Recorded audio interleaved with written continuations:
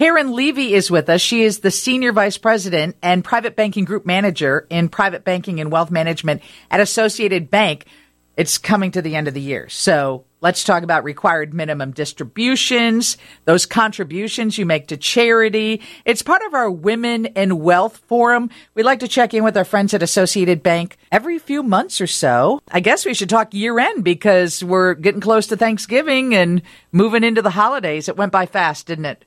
Oh, the year flew by. It's unbelievable. Always does. So as it's coming to a close, maybe you, like my family, like the people that I'm surrounded by, are kind of thinking about where we've been and where we want to go. And the new year is always a time for reflection. And I'm sure it is for you too, Karen. But there are some deadlines that always pop up at the end of the year. And we're like, oh, my gosh, that's tomorrow. So let's talk about some of those deadlines right now. Get people ready for what they need to be doing to close out the year. Yes, of course. Like you said, it's time for reflecting on the year that's passed and looking forward to next year. And a lot of things are changing, so it's a good time to really take a look at what you have and where things are going. So some of the deadlines that are approaching is that required minimum distribution that individuals who are 72 of age and older need to take on their IRAs and 401k. So this is done once a year before December 31st. The only exception to this rule is that if the year you turn 72, you can defer that to the following year. So let's say I'm turning 72 this year. I don't have to take my distribution in 2022. I can defer it until April of 2023. But then I also in 2023 have to take it before year end. So there'd be two distributions next year. So that's something to think about as you plan and people are looking at their income and their liquidity. You calculate your RMD, your required minimum distribution, based on the amount you have in balances in each account, and you can either take it from each individual account or you can simplify it and take the amount due from just one account, just to make the calculations easier.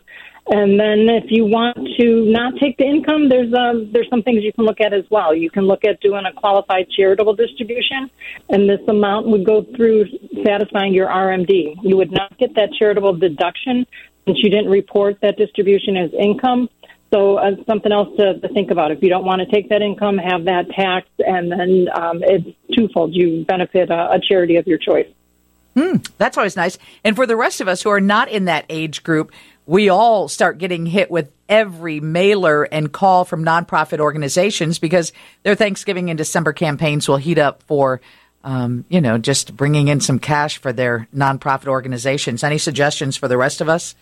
Yeah, if people are looking to donate, it's a great time of year to do that. There are limits for qualified donations based on your tax filing status. So, for instance, individual, single, or married filing separately, the limit for 2022 is just under $13,000, $12,950.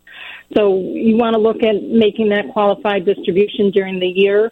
And there's a way, if you're not planning on doing the full amount, if you don't qualify for that $12,950, let's say you just want to donate $10,000 to charity, you can donate $10,000 in January and another $10,000 that December. So now your aggregate for the year is $20,000, and then you're able to take that deduction on your tax returns the following year.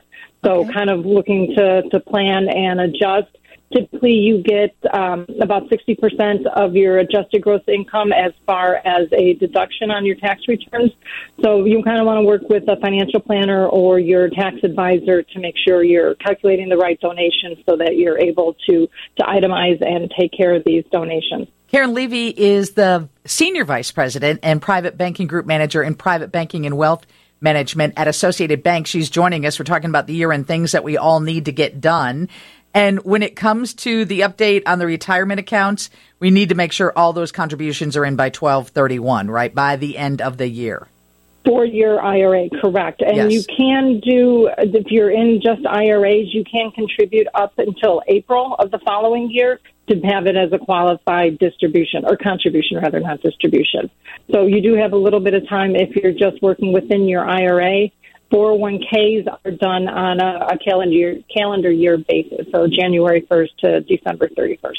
And, of course, people can reach out and find out more information or have a personal conversation with you, right? Of course.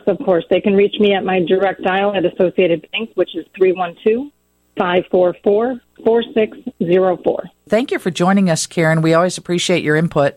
Oh, it's my pleasure. Thanks for having me today. That is Karen Levy, Senior Vice President, Private Banking Group Manager, Wealth Management and Institutional Services at Associated Bank. Stacey Davis Gates is the president of the Chicago Teachers Union.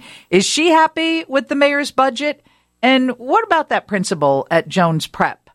All of that and anything else that might come up next with our conversation with the president of the Chicago Teachers Union.